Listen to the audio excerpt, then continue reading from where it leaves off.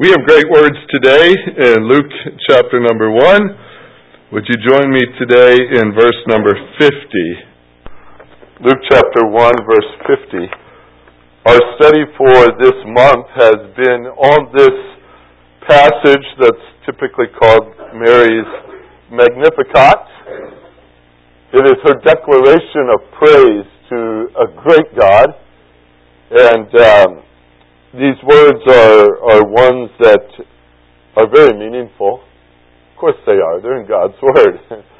The Holy Spirit led her to say these things. And yet we are gleaning so much from them. We've been on this night and day each Sunday.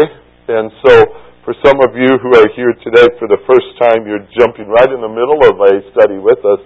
All of these so far have been put on our website. You can go back and catch up if you'd like. We will continue with it, though, the rest of the month in that Christmas Eve, this next Thursday, we will be on the next verse.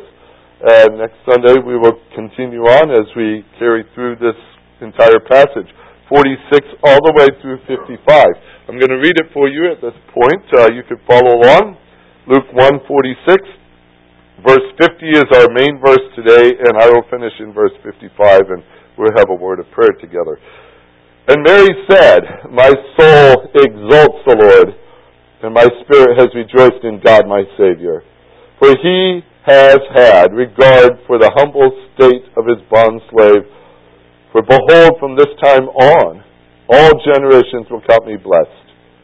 For the Mighty One has done great things for me, and holy is his name.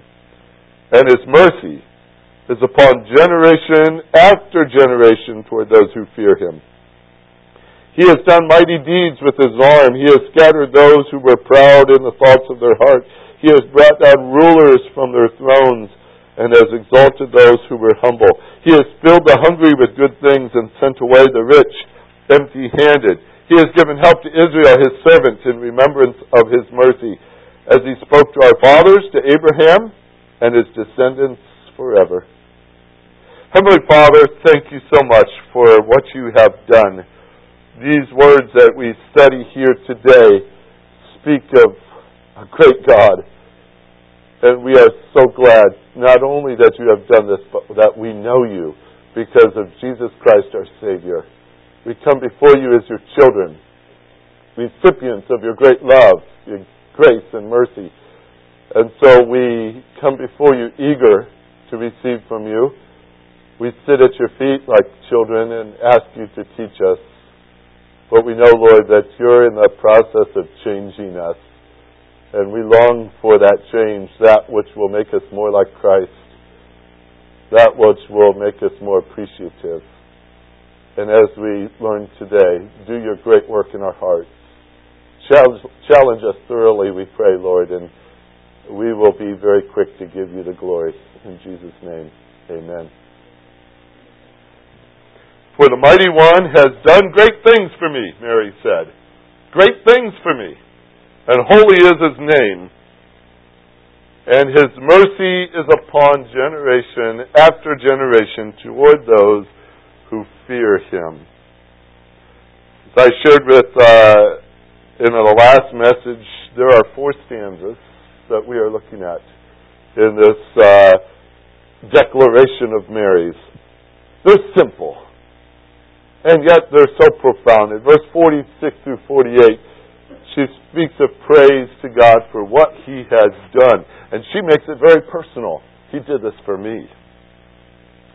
We see in verse 49 and 50 the attributes of God that she brings to the forefront to speak of those great things, his power and his holiness and his mercy.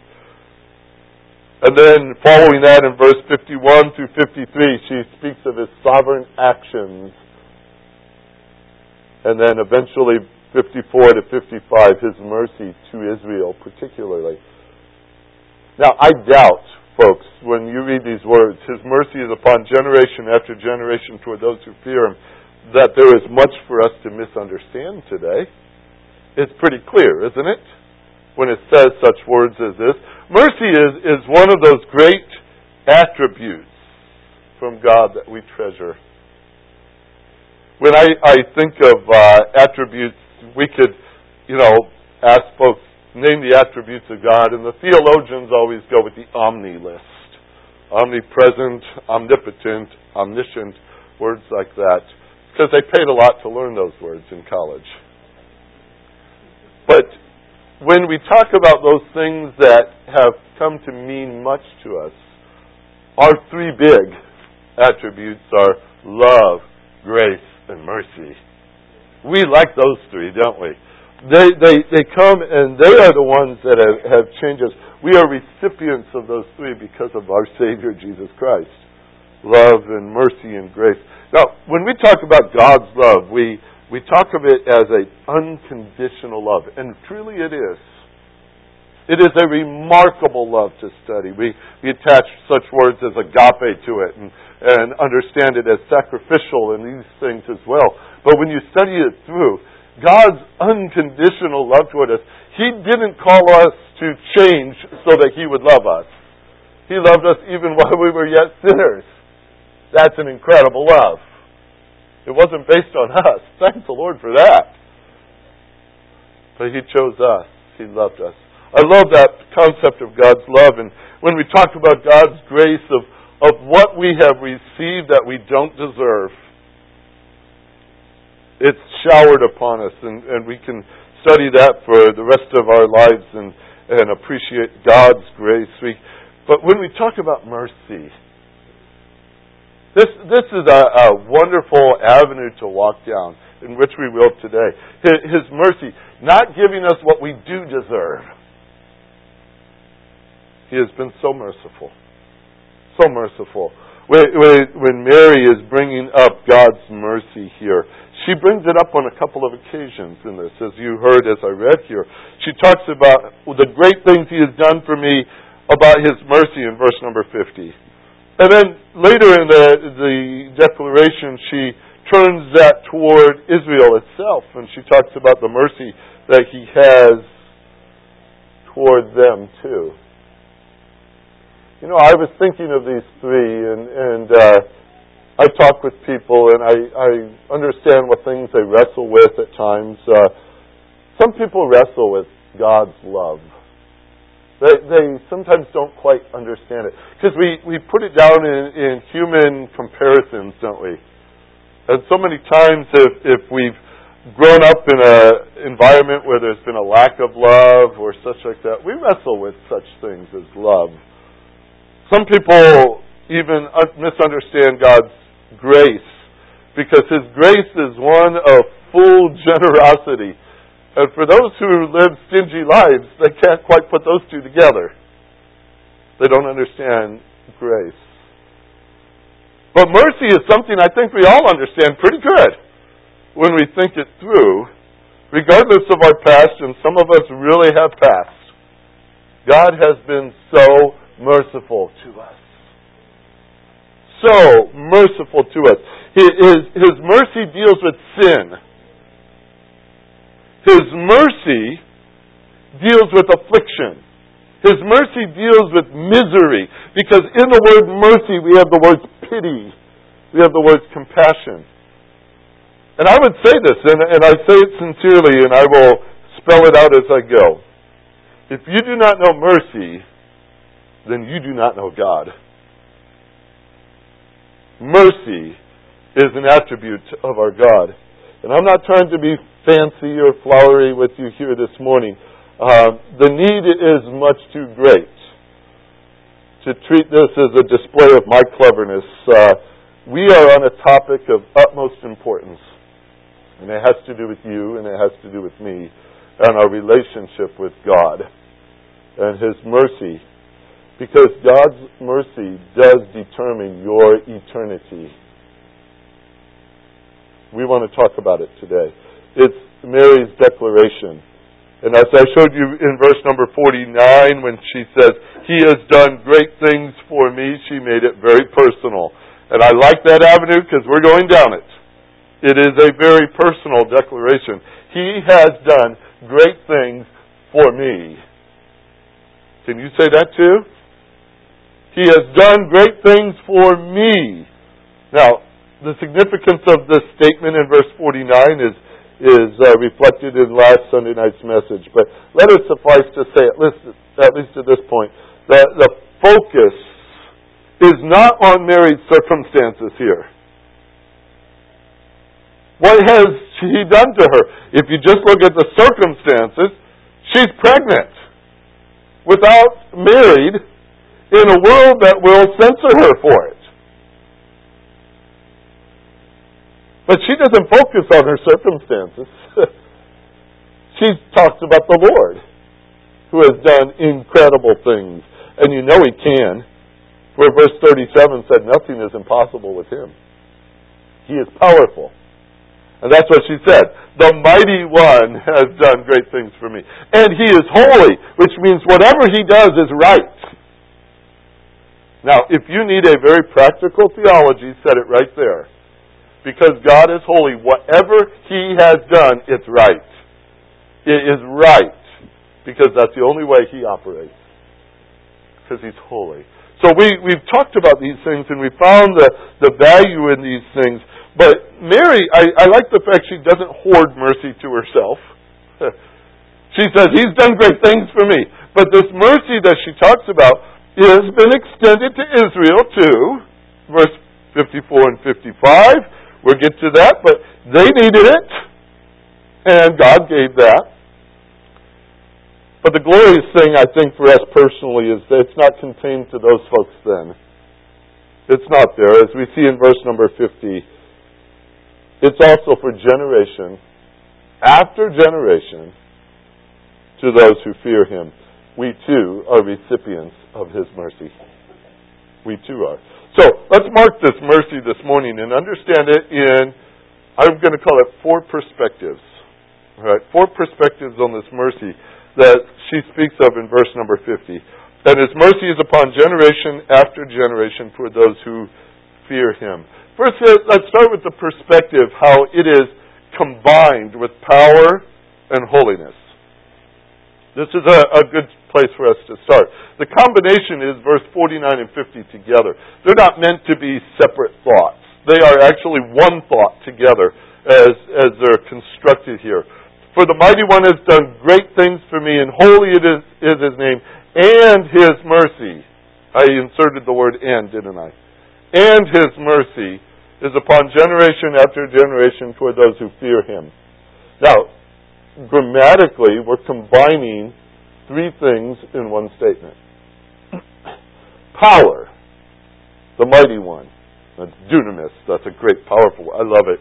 It speaks of ability, what God can do. We speak of His power. And His holiness. The things that He does that is right, and the things, really, as you see in verse 49, He does and He signs His name to it. Holy is His name. That speaks of His character. And then we see in many translations, verse number 50 starts with maybe the word for His mercy, and go on, and goes that way. Technically, it is in the Greek we call it kai. It's just the word and it's right there again. And His mercy. So I have to combine the 3 when I talk about them. His power, His holiness, and His mercy.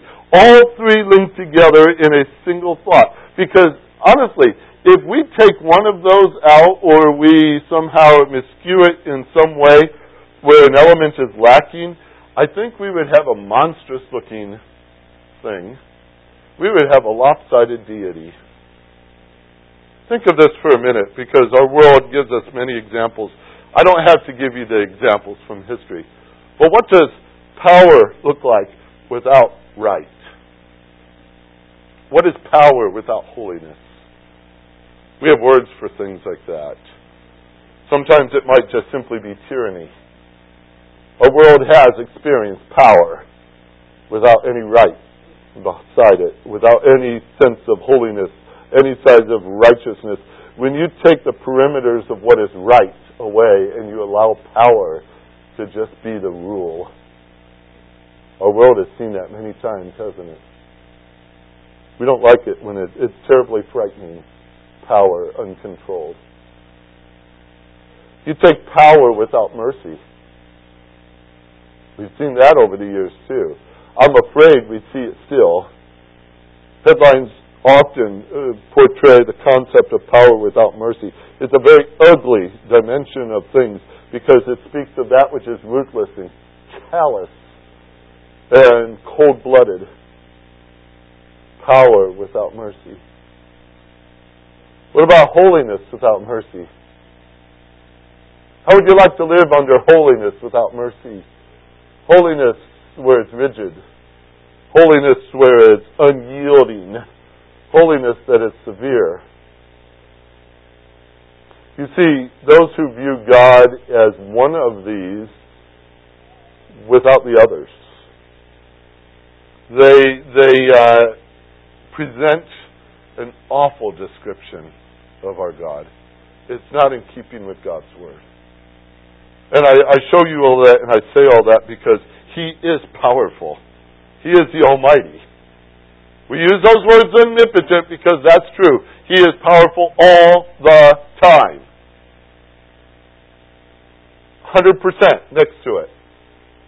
He never diminishes in power. Never. He never wavers in power. He doesn't have fuses that pop. Doesn't have a low place in His projection of power. He is powerful all the time. Mark it, 100%. All right, you got that?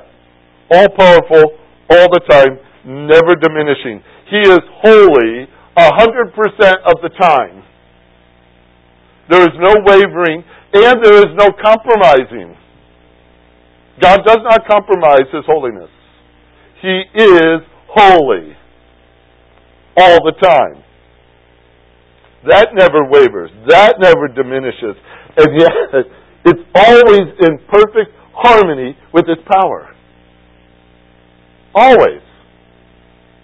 And that's an incredible thing, but it's maintained all the time with our God.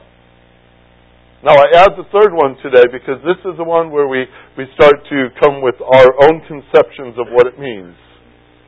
God is merciful all the time. He is always merciful. At full measure, He is merciful all the time. Because that's His character. And He doesn't diminish in character. He does not change. He does not waver. He does not lessen. He is merciful all the time at the same degree. You say, how's that work? Well, you can insert the word pity there. You can insert the word compassion there. But all of it is active. These are acts of kindness. These are acts of compassion.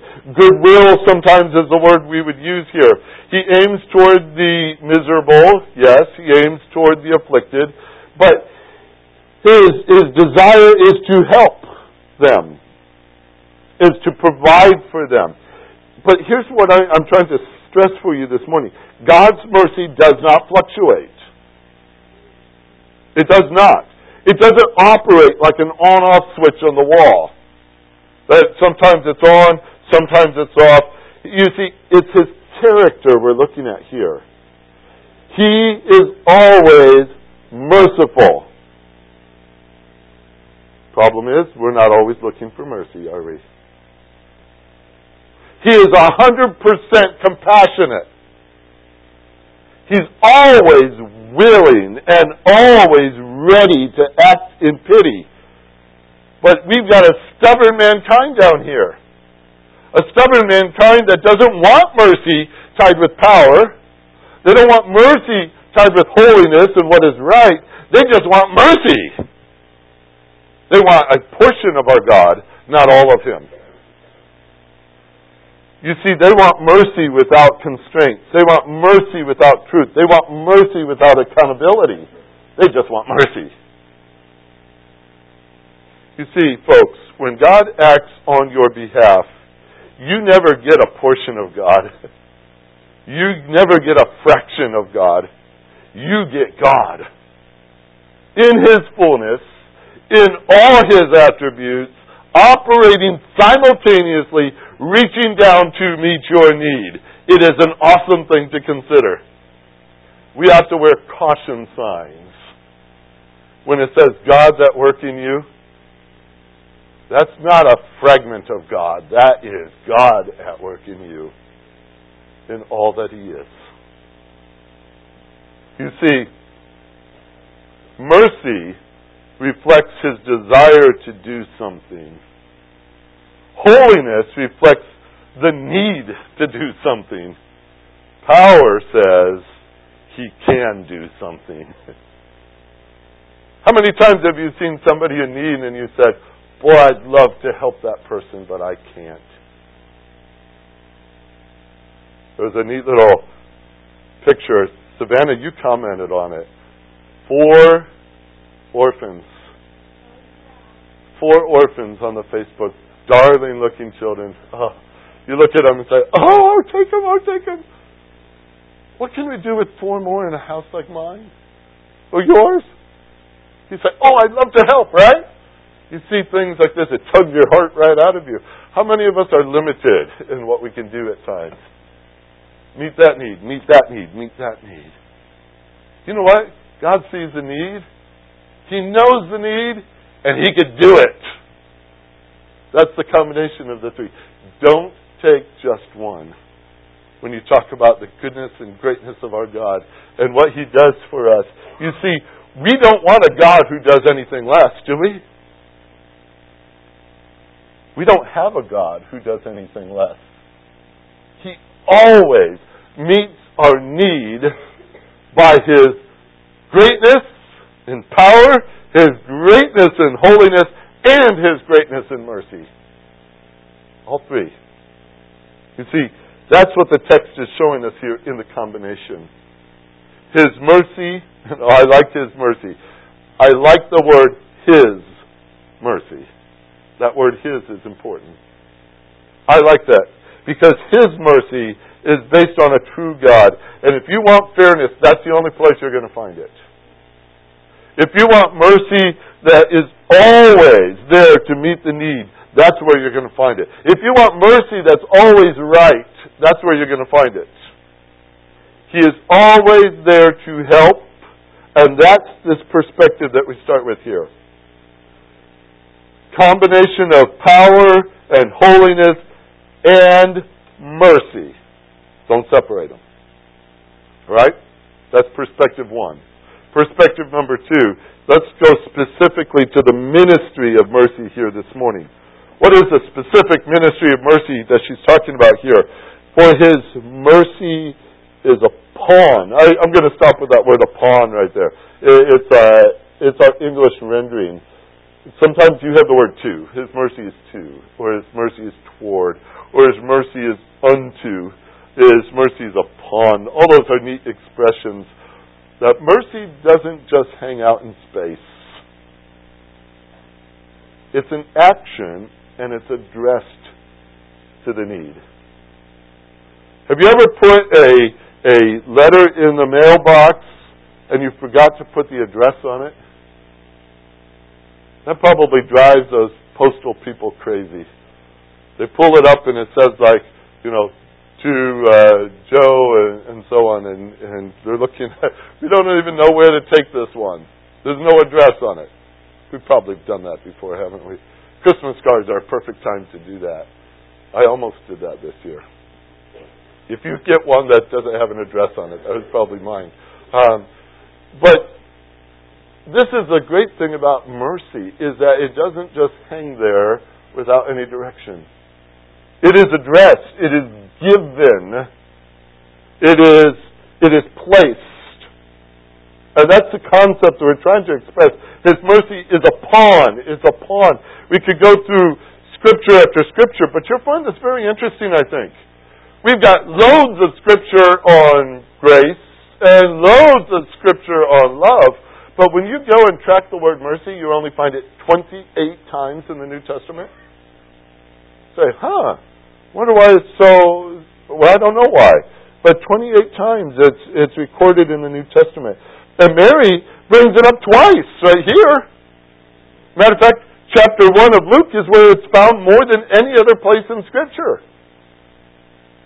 It talks back in chapter 1, well, further beyond, actually, verse number 58, it's talking about Elizabeth and the child she's bearing, John the Baptist, and it says in verse 58, the Lord has displayed His great mercy toward her.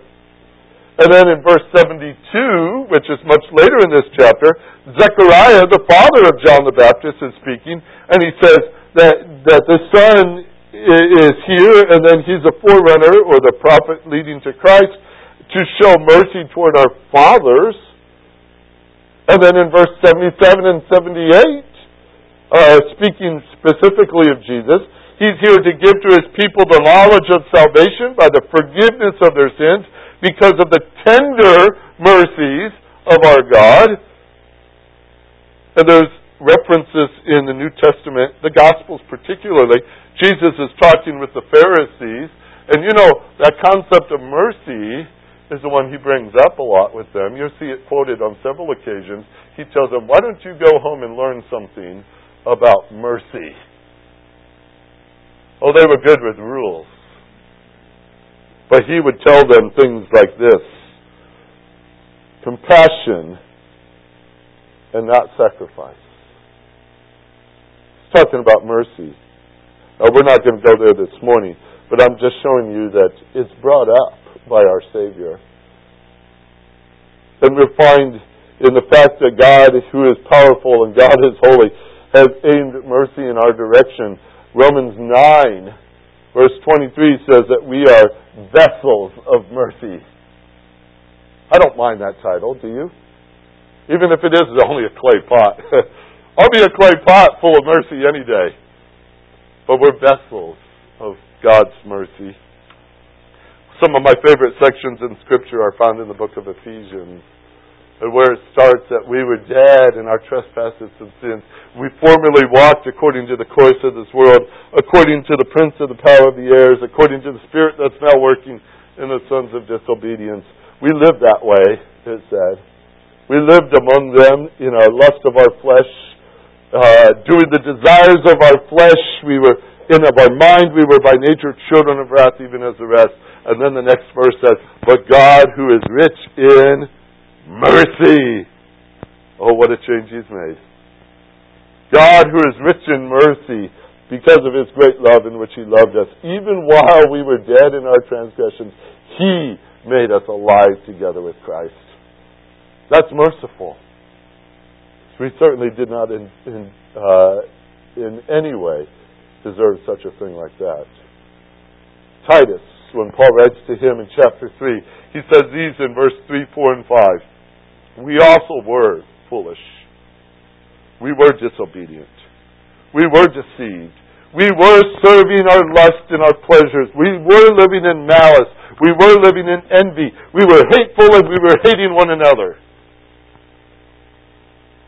But, you like that? I like that change. But, when the kindness of God our Savior and His love toward man appeared, not by works done in righteousness, which we did ourselves, but according to His mercy, He saved us. He saved us. When Peter would grab that concept later and write, he would say this in his first epistle: blessed be the God and Father of our Lord and Savior Jesus Christ, who according to His great mercy has begot us again to a living hope by the resurrection of Jesus Christ from the dead. Let me say how much I like that word, great, in front of mercy. It's His great mercy toward us. If you are looking for mercy, you will only find one true mercy. And that's at the throne of God. Hebrews 4:16. The writer there says something so profound and yet so important to us. He says, let us therefore draw near with boldness unto the throne of grace, that we may receive mercy and find grace to help in the time of need. Now, either you like your needs that much that you're just going to wallow in them, or you're going to turn to the only place that is offered to help you. God's mercy. God's throne of grace. It's there to help in the time of need. This is a specific ministry of mercy. It's extended to us. God is not simply aiming to give you a good day, folks. Although He gives us good days, doesn't He? He's not even so much interested in just laying out a good life for you and making it that way.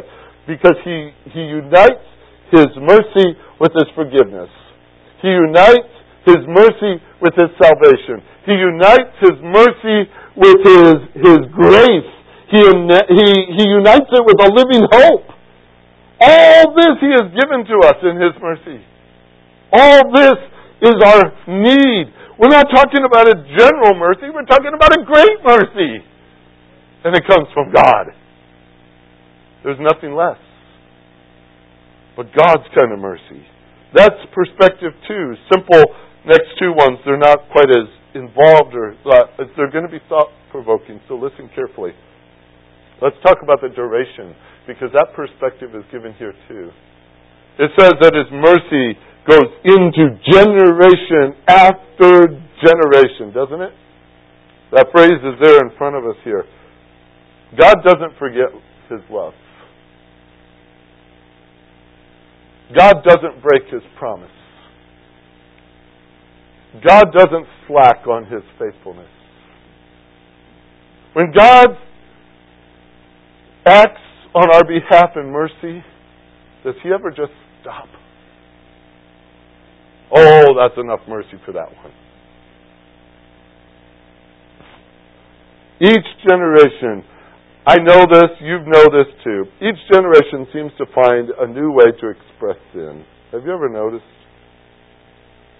Each generation has their own special way of testing the patience of our God. It is because of His mercy that this world is not consumed at this moment under His wrath.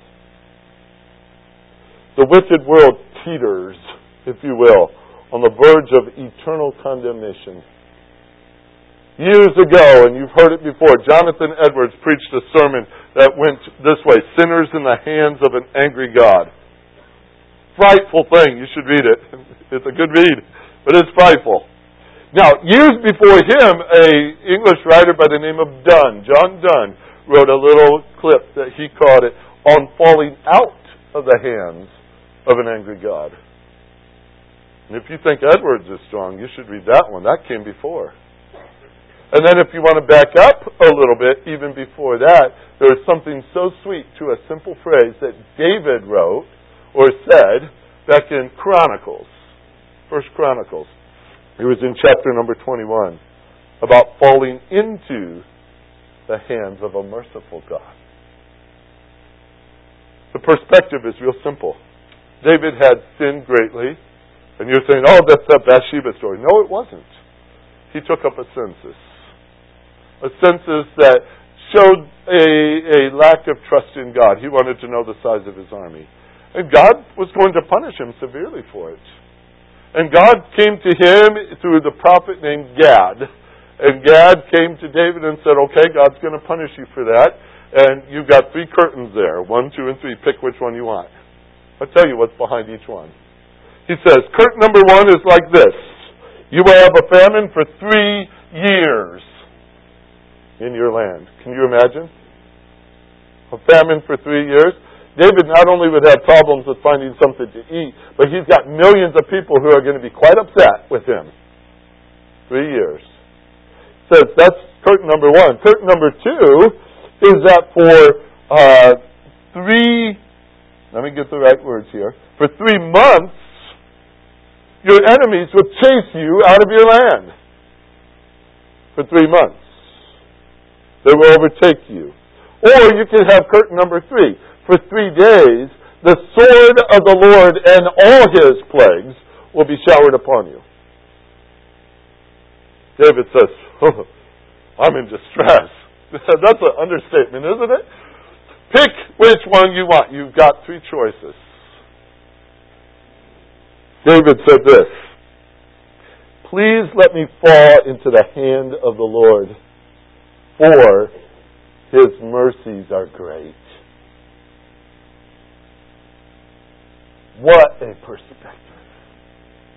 He chose curtain number 3 because he says God controls that with His mercy.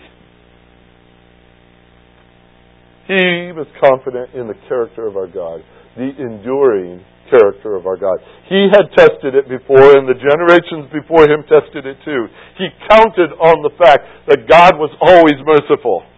Generation after generation after generation, and we can count on it just as much today.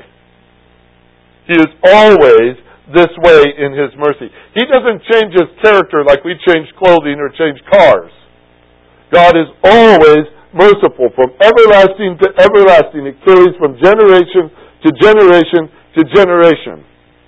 Now, in that, I would say this and try to clarify this for you. Because sometimes we think, well, if we're good enough and God's merciful for us, it would just kind of spill out and our children will receive it and our grandchildren will receive it and so on. You know, that's not what she's saying here. She's not saying that these others will, regardless of their behavior, their actions, whatever, that they're just going to have mercy because of us. But this is what he's saying. Every generation can count on it. God is merciful. Every generation can count on that. He is merciful. He's always merciful. Our children can count on the fact He will be merciful. Our grandchildren can count on the fact that His mercy is available to them too. God is always merciful. He cannot be less. That's enduring. And one quick thing. This perspective of His mercy, it's got a target.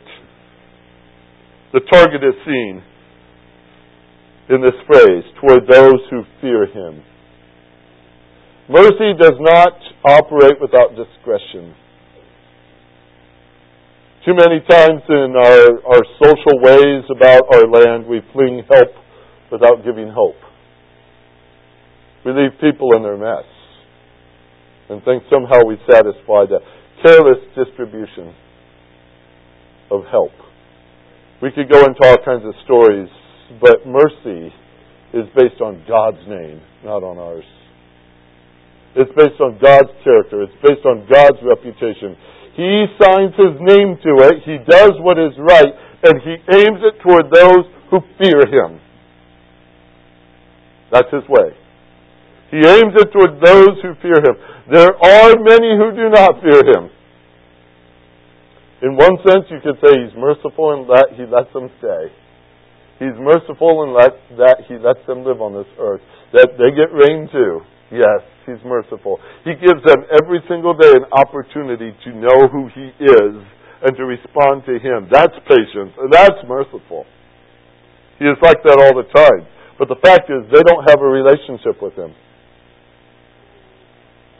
You will never have this mercy without God.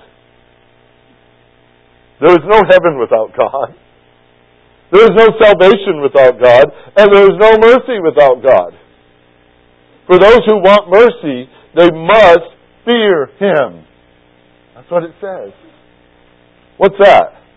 Understand who He is. Understand who you are in light of that. Respect Him. Honor Him. Do what He calls us to do. When we talk about mercy, there is no other avenue than God's way. That's His mercy. And He says it's toward those who fear Him. Where are we in that statement? Where are we in that statement? Are we just looking for a little portion of it? Or we just want a speck of mercy? Just enough to make my day more comfortable?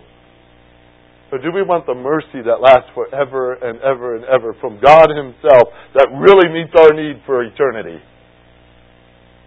Those who fear God. Is that you? Is that me?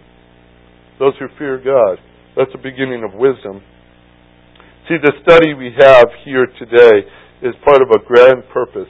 And Mary started it with the fact that my soul magnifies the Lord. We are the recipients of this mercy. We ought to get to some magnifying then, huh? We read of angels rejoicing. And you know what? They don't get mercy. They don't even understand salvation. But they could rejoice. We have shepherds seeing a baby and they rejoice. We have wise men seen a star and they rejoice, and we've received mercy. Scripture says, let the redeemed of the Lord say so. How long have we been quiet about this? We have received mercy. We have received this. And as great as His mercy is, I know we can't compete with the greatness of that, but I think we can at least try a little bit more in expressing the greatness of our God when we talk about His mercy. Are you a recipient of this mercy this morning? Is this mercy that we talked about today the kind that you have just sat and said, yes, Lord, thank you for giving that to me? Or have you resolved your heart to stay firm where you are? Do it your way. I'm just going to plow through this holiday. I'll make it through just like, everybody else on this earth. And I'll say the words, I'll sing the songs. I might even decorate a little bit, but don't talk to me about mercy. Don't talk to me about salvation. Those things would change my life. And yes, they will. And that's what we want. We want you to know Jesus Christ. We want you to be the recipient of this mercy. This morning would be a great day for that, wouldn't it? If you don't know Jesus Christ as Savior, turn to Him right now. That's the message we proclaim. It's the greatness of our God. In His power, He will save you. In His holiness, He will save you. In His mercy, He will save you because He sent His Son to save you. Will you believe that today? Will you receive that today? Heavenly Father, we come before you today so thankful for what you have done. That you would allow that great mercy to fall upon us. In our day, in our generation, you did not overlook us. You did not show a lack of concern for us, but rather, because of your great love for us, you gave us mercy through Jesus Christ. And we are thankful people today. Thank you for what you have done. Thank you for changing our lives forever. And Lord, since you're so great, we lift up those among us that might not even know you. You know the very ones, and you know their very needs. And you are not only ready and able to meet that need, but you loved them and gave your Son for them. And I pray that they will respond by faith today. Only you can bring that about too. It's a miracle from your hand. And we would rejoice if you would do it in our presence. But thank you, Lord, for what you've done for us today. We rejoice in all this.